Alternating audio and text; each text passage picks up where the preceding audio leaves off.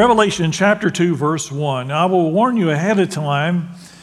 I had preached a series out of Revelation chapter 2 through 4 on the letters to the seven churches some years ago, and I, for whatever reason, decided to skip the letter to the church in Ephesus, which is in chapter 2, and deal with some of the other letters first, and then I was going to get back to that. And oddly enough, I didn't get back to it. I never preached a message on Revelation chapter 2, verse 1 through 6, the church in Ephesus, the letter to the church in Ephesus. And so I've been meaning to get to it, but I have a full sermon schedule. I just haven't quite gotten to it. And Chris asked me in front of everybody in the first service, when did you preach that series? And I said 2012. So I'm just now getting to it, but this will complete my series. I began in 2012. Revelation chapter 2, verse 1. Wow, what a letter, too, by the way. Some good and some not so good, and we'll look at that in just a minute, but would you stand with me as we read God's Word together? These are the words of Christ, by the way. He authored these letters. To the angel of the church in Ephesus write, these are the words of him who holds the seven stars in his right hand and walks among the seven golden lampstands. I know your deeds, your hard work, and your perseverance. I know that you cannot tolerate wicked men, that you have tested those who claim to be apostles but are not, and have found them false. You have persevered and have endured hardships for my name and have not grown weary. Pray with me. Father, as we look at this passage and this letter, I pray that you would examine or help us examine our own hearts, as you already have examined our hearts, to see how alike or different we are from the church in Ephesus. May our act of worship today be the study of your word. In Jesus' name we pray, amen. You can be seated. This morning's message is entitled, Bad Moon Rising. Bad Moon Rising. I've probably mentioned that song to you before. It's an old favorite. I probably shouldn't say that as a pastor, I don't know. In 1969, John Fogerty wrote a song about the apocalypse.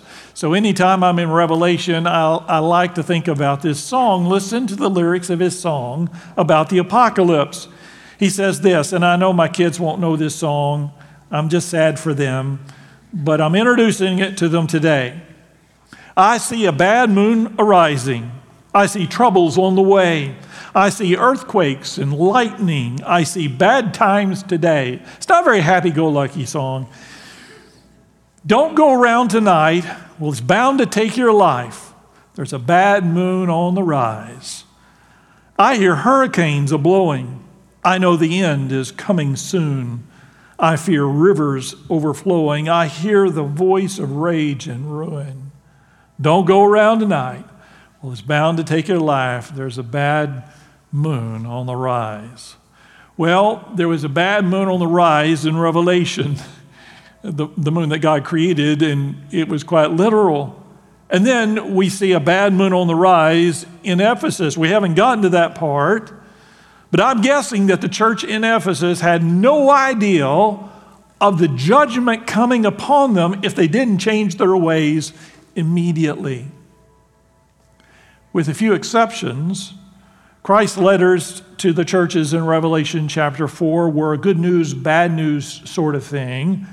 One of the churches, it was just bad news, and other churches, too, was only good news. But most of them, he would tell them the good news and then the bad news, and that's where we are in the church of Ephesus. He begins with the good news that I just read to you. That was the good part, the happy part, if he stopped right there. And I'm sure at this point in the passage, the members of the church of Ephesus were high-fiving each other. Woo! Well, then there's the next verse. So we'll get to that in just a minute. But they were doing some things right. And no, because we're human, no church is absolutely perfect. There are some things that we do better than other things here at First Baptist Church. But in a moment of sobriety, as we read these 7 letters, and in this case, the letter to Ephesus, we have to think about, are we similar to that church in any way? And again, it's not all bad. They were doing some good things. First, they were working hard. He mentions that immediately in verse 2. He says, I know your deeds, your hard work. Now, it's interesting. Jesus says this in all of his letters. He begins by saying these words, this phrase, I know your deeds. In other words, I know what you've been doing. You see, we can pretend to one another and we can pretend to ourselves, but we can't pretend to Jesus. Jesus knows what you're thinking right now. He knows what you did last night. He knows what you've been doing this morning. He knows where your heart is. He knows your deeds. He knows if you're the most valuable member of this church or you've never done a thing. He knows it all. And this is his admonition, his announcement to the churches, to the church in Ephesus and the church of First Baptist Church. I know your deeds, he says. And immediately says this, I know your deeds, your hard work. Immediately, Jesus talks about their hard work. And again, I know they're wooing at Ephesus. All right. I want you to know this morning, even if nobody else notices your hard work here at First Baptist Church, Jesus is watching. He knows your deeds. Maybe everybody knows. Maybe you have a very public job that's in front of everybody and everybody knows what you do and they see the results of your hard work in the church and you get lots of kudos and congratulations and a lot of thank yous from people all the time. Or maybe you're one of those members that works behind the scenes and frankly nobody knows. You walk around outside sometimes when nobody's around and you pick up trash and not a soul in the church knows, not the pastor or anybody else, but Jesus knows. I want you to know, he knows your deeds. Every good thing you do here is for Jesus Christ. And he knows. Not a thing goes on here that he does not know. And that's what he says to them, I know your deeds, your hard work. And they were hard workers. There's an interesting passage about Ephesus in a different place, not Ephesians, but another place in the New Testament where Paul is writing a young pastor that he sent to Ephesus to be a pastor, and his name was Timothy. It's an interesting passage because it directly correlates to this passage. I don't know if you know that, but look with me in 1 Timothy chapter 1, verse 3. 1 Timothy 1:3. This is Paul speaking to young Timothy. As I urged you when I went into Macedonia, stay there in Ephesus, so that you may command certain men not to teach false doctrines any longer, nor to devote themselves to myths and endless genealogies. These promote controversies rather than God's work, which is by faith. Now notice what he says. He says, I want you to stay there, Timothy, because there are some heresies going through the church. There are certain men there that are teaching false doctrines. Paul is very concerned about all the churches, but in this case, the church in Ephesus, that these false doctrines might take hold and they follow after the wrong teachings. And the result is that it would promote controversies. And look at the last part. I put false doctrines. By the way, I highlighted this. This is not out of the Greek like that. I put false doctrines, controversies, and God's work. He says these promote controversies rather than God's work. And he's talking about church in Ephesus. He says, I'm concerned that they're going to spend all their time and all their energy on controversies, and they're not going to do the work. They don't have time to do the work of the Lord because they're focused on controversy all the time. I've known churches like that, by the way. Been a part of churches. Just one scandal after another, one debate after another, one issue after another, and man, did they debate. But they didn't get a lot done in the kingdom of God, and Paul is concerned, and so he shares that concern to Timothy that instead of working, they're going to be emboldered in what's the word? They're going to be wallowing in controversy and dissension. He doesn't want that. So he tells this to Timothy. Now here's the good news. Obviously, it worked. Timothy goes there, he keeps them on the straight and narrow, and instead of being in the middle of controversies, and we'll talk about that in a minute, they persevered there as well, but they were working. And so Jesus immediately commends them for their hard work. So mission accomplished for young Timothy. Good for you, Timothy. That is, in a nutshell, the members of the church in Ephesus were getting it done. They were doers. They were workers. They were getting it done. They were making progress. And I've got to think it's substantial because Jesus mentions it so quickly, immediately. You guys are workers. They were also persevering in difficult times. They were hard workers. They were also persevering. But they were staying true to their Christian faith. That is, doctrinally, they weren't selling out.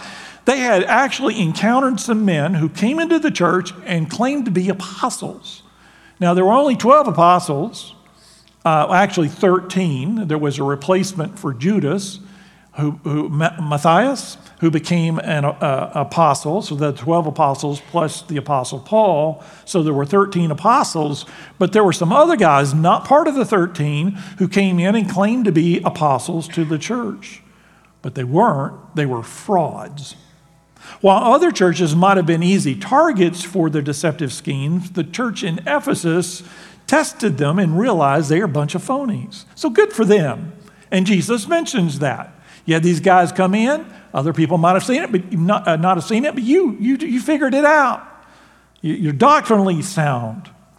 By the way, Ephesus was a city of about 250,000 people. Now, that's a decent-sized city in today's world, but we have cities that are 4, 5, 6, 7, 8 million people. And so 250,000 doesn't seem like a lot today. In the first century, that was one of the biggest cities in the world. Second only to Rome. It was a massive city. It was an important trade center. It was an important religious center. Religion played a big role, which was a big part of the challenge that the apostles had there. One of the most prominent worship centers was not a church. It was a temple dedicated to Diana. Now, here's a picture of it, also called Artemis. Artemis was, I believe, the Greek word for the god, and then Diana was the Roman word for the god, for the false deity. And this temple was one of the 7 wonders of the ancient world. It was magnificent. And look at that, my goodness. And so that kind of religion, in fact, this very temple and this very religion to Diana or Artemis was a part of the big problem that Paul had. We'll get to that in just a minute. Paul spent 2 years there, by the way, was eventually run out of town. And over the years, the church had been taught by Paul, Apollos, and Timothy. So the church faced fierce opposition. Remember, Ephesus was a religious capital, and Christianity stood in opposition to idol worship. And so all other worship was idol worship. In the end of Acts chapter 19, I don't know if you remember this, Luke tells us all about the story. Paul, and he's preaching the gospel in Ephesus, and the Holy Spirit is working. People are converting left and right. The church is really growing, and it caused a problem there because a lot of these people that are there, their livelihood is to make false idols. The idol of Diana, for example, probably one of the most popular, if not the most popular idol to be sold in the city. It was big budget, big money. Probably all different sizes and materials were made. You could go in and get your favorite idol, whatever you could afford, of Diana. Well, with Paul converting everybody, they didn't need their idols anymore.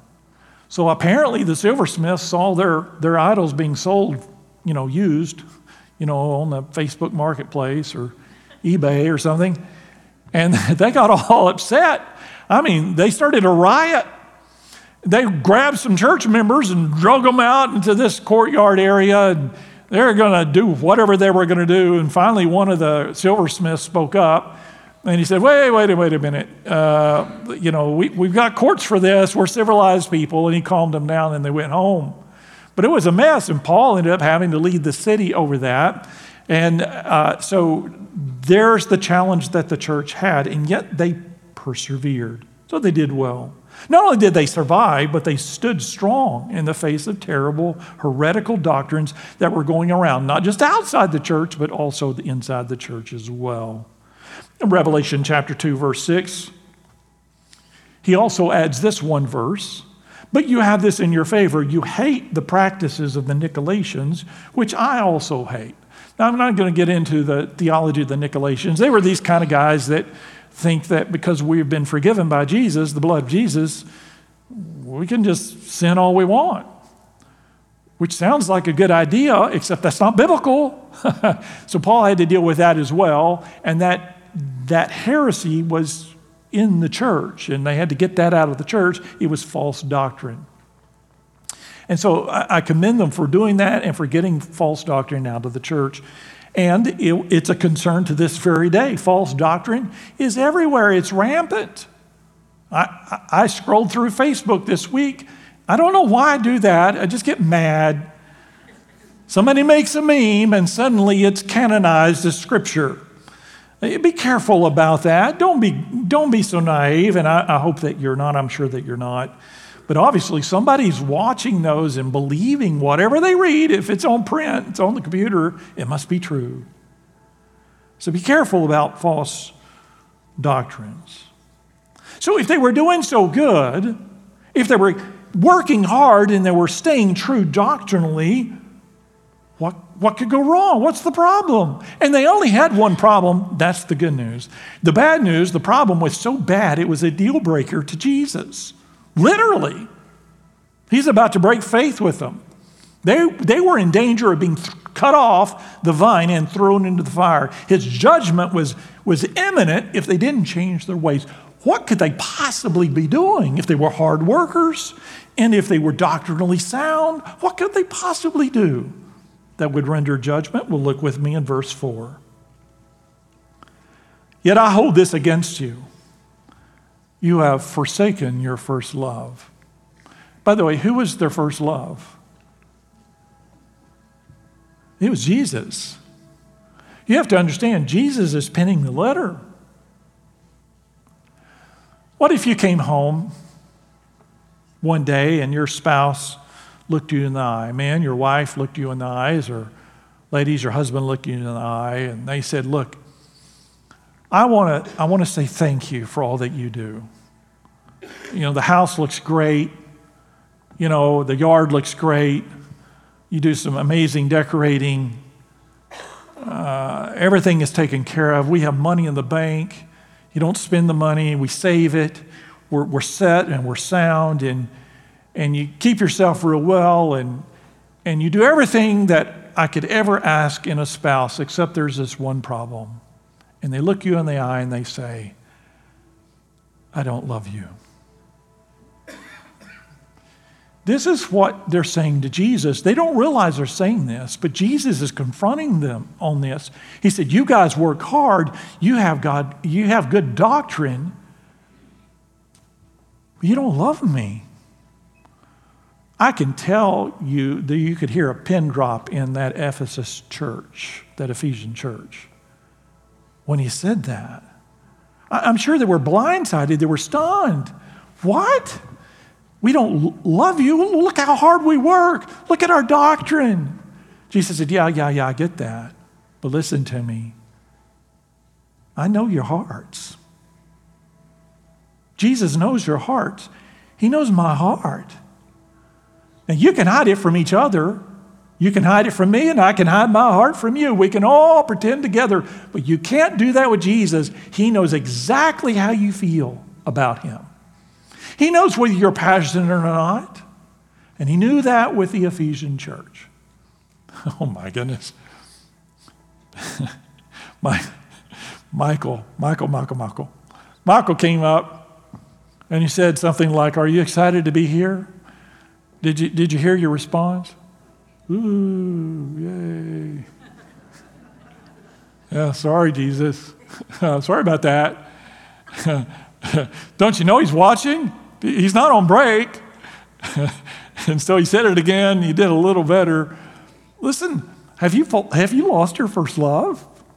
Now, I know maybe he caught you off guard. Maybe you're still getting warmed up. But are you really glad to be in the house of God today? Yeah, I mean, you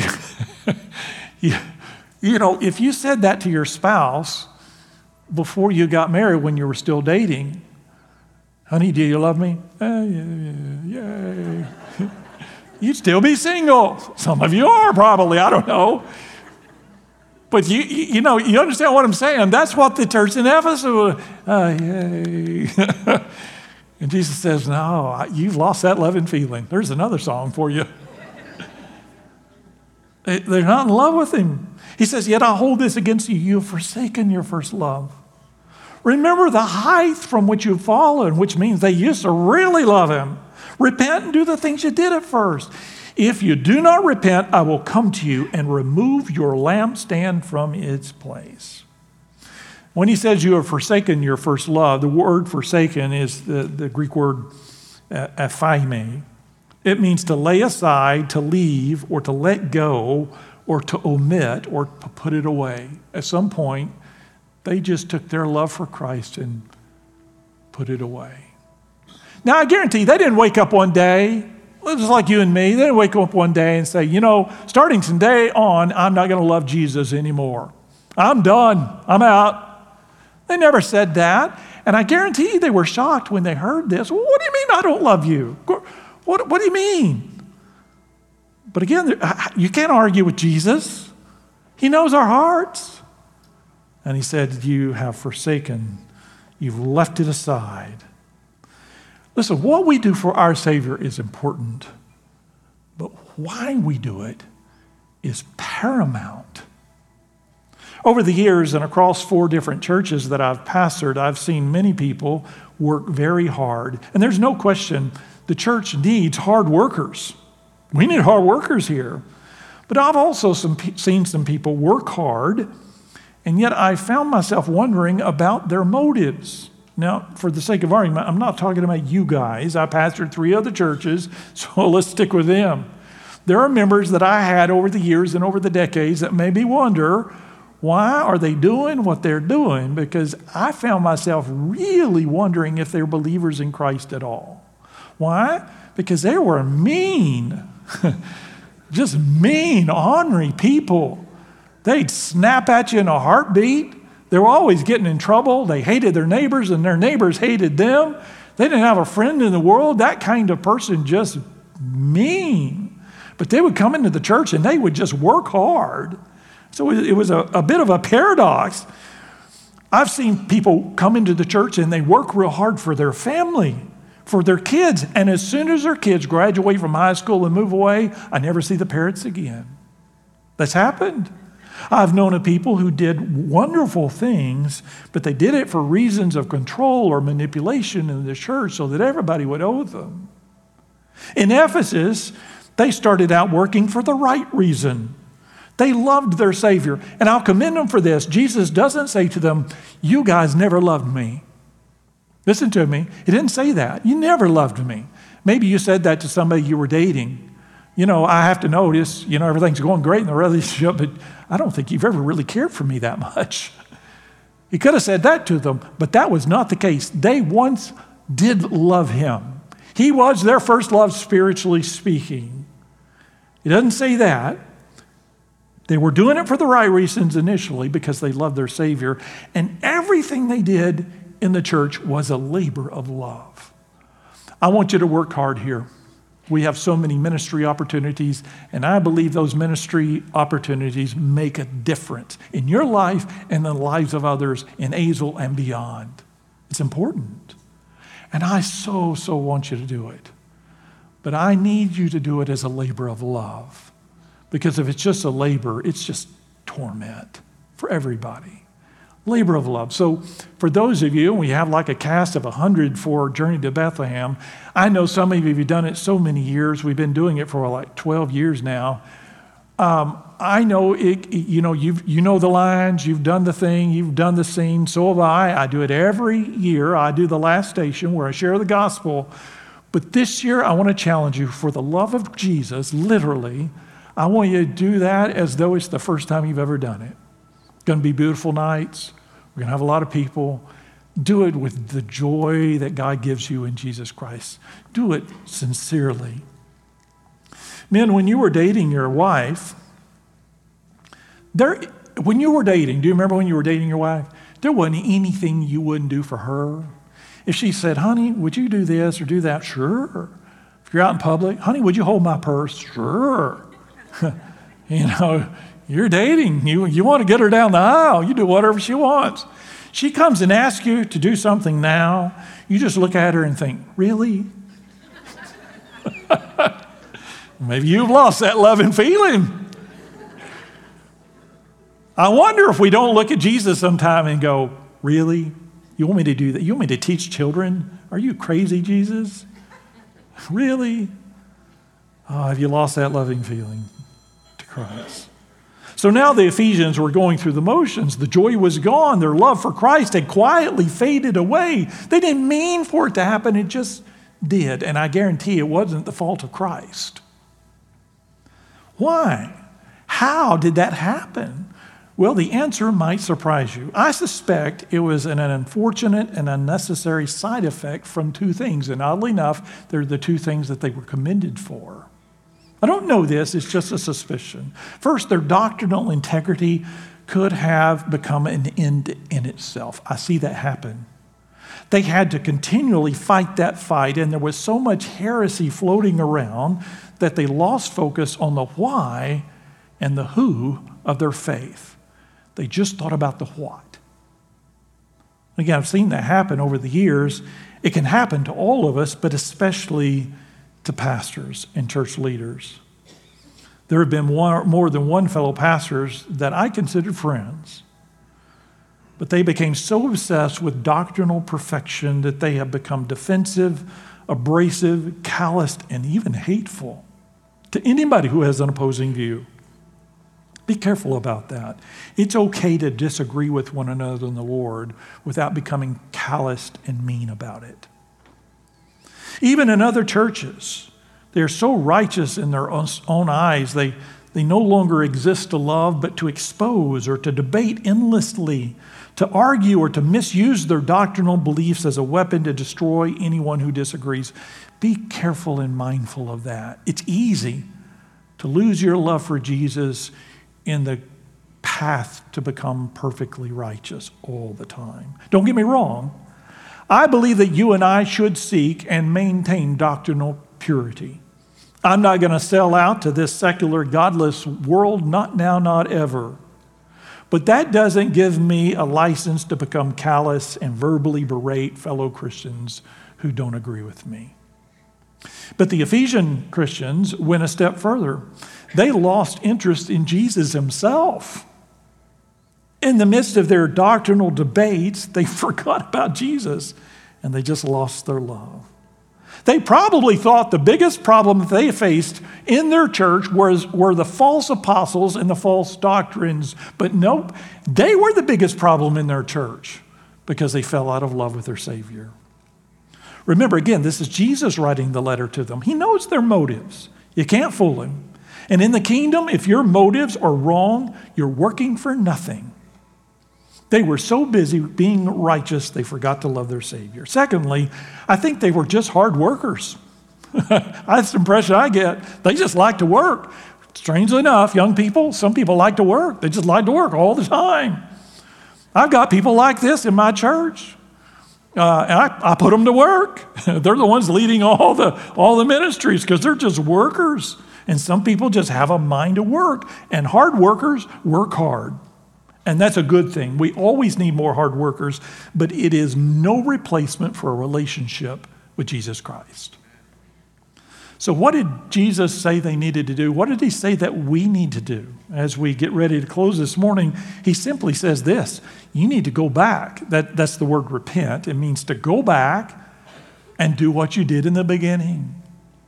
Any of you married people, if you go to counseling, the counselor, if he's any good at all, will tell you that pretty quickly. Well, you didn't used to have all this animosity for one another. You didn't used to be bitter with one another. You didn't used to talk to each other in this tone. You used to use a different tone. Remember when you were young? You need to go back and do that again. So look with me in verse 5. He says, remember the height from which you were fallen. So they used to really be in love with Jesus. He says, repent, go back and do the things you did at first. And then he says, if you don't repent, I will come to you and remove the lampstand from its place. Notice, Jesus doesn't say this. Your work and doctrine and perseverance is good, but you don't love me anymore. But since you work so hard and your doctrine's so good, I give you half credit. I'm sure they would have loved that. Well, do I get some credit for being here even though I don't love Jesus? Nope. It's all about the relationship. And if it's not there, then all the other things that you do don't matter. You have to do it out of a love for Christ. So as a result, their lampstand is about to get ripped out from under them, which means their church will cease to exist. So how do you and I rekindle our love for our Savior? Well, he tells us, just go back and do it. You probably know what to do. Go back and do that. Remember when you first got saved? That sparkle in your eye, that smile on your face. Go back and do that. You were eager to volunteer. You didn't have to wait till Lisa came and drug you along and says, well, I need this part filled for Journey to Bethlehem, or wait for my wife, Terry, to recruit you for something, to volunteer you to do something. You were eager to sign up because you were excited, because you were in love with your Savior. So go back and do that. When we work in the church, we remember it is all for our love for Christ. When we worship, when we sing, when we teach, or anything else, Christ has to come first. Tonight we're going to have our annual business meeting. Now, early on in my 4 churches that I pastored, in the very first church that I pastored, I learned to dread business meetings. We had them all the time. Even before then, in my home church where I grew up, we had some very contentious business meetings. Yelling, anger, finger pointing. Nope, not here. My first week here, or my first month here, when I came here 25 years ago, those few of you that are here that are still alive that were here when I came here, I set 2 concrete rules for the church. I heard that they had a contentious meeting. I wasn't there. I hope it wasn't over me. So I set 2 rules for the business meeting. And I always say this, and we're going to have a business meeting tonight, so it's good practice. Only 2 rules. Number 1, say whatever you want as long as it's business.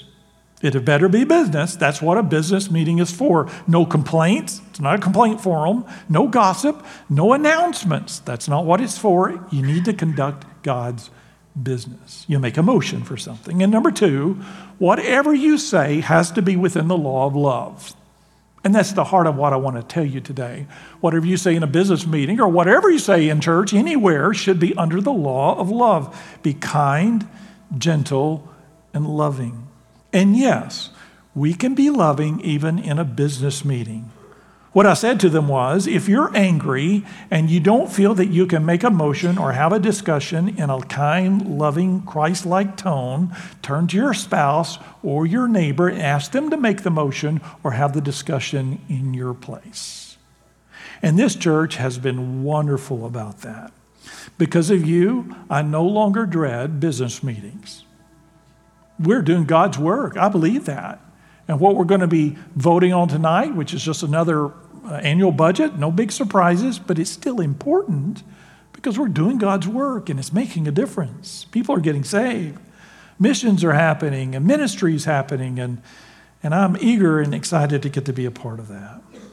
We are under the law of our Savior's love, and what we do, whether it's worship, fellowship, Journey to Bethlehem, or even business meetings, it's for the glory of God, and it stems from our love for Jesus Christ. So work hard, keep your faith, keep it pure, persevere, and don't sell out and don't give up. This world is a mess, the end is coming, and there is a bad moon rising. But always remember, all we are, and for all we do, there is only one reason that we are here.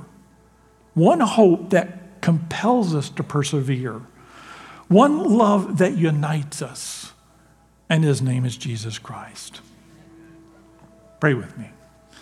Father, we thank you for the letter to Ephesus. And it may very well be a letter to us as well. It's a warning that we must heed.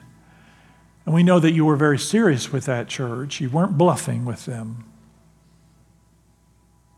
That first and foremost, everything that we say, sing, pray, think, and do in this place must stem out of our love for you. Christ, we love you. You died for us in our place.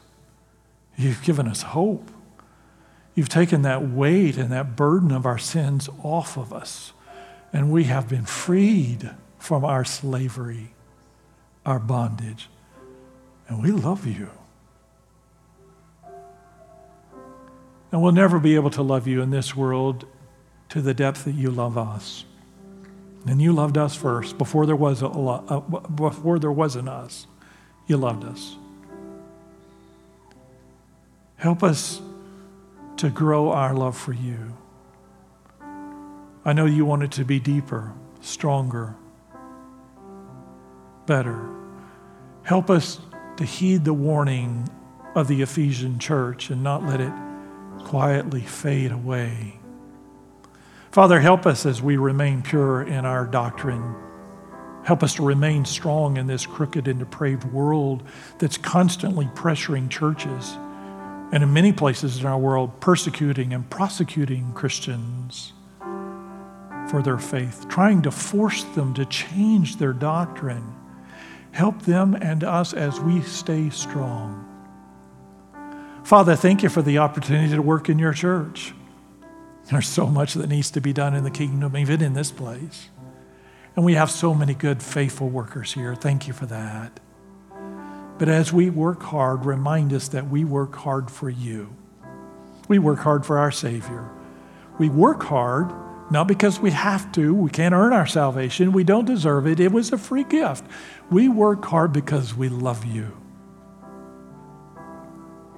Help us not forget that. No one's looking around as you're praying right where you are. I want to encourage you in a prayer right now, just between you and your Savior, to say to him, Jesus, I love you. I love you. I love you for who you are, and I love you for saving my life, for forgiving me, for dying in my place and bearing that pain. Thank you. I love you. When was the last time you said that to him? It may be God is giving you an opportunity to serve joyfully here in this church. Or if you don't live here, if you're watching online, around the world, wherever you live, and you want to share your love for Christ in a church somewhere, God will give you an opportunity. Maybe God is calling you or your family to join with First Baptist Church this morning. You just want to come down and say, Pastor, we'd like to join.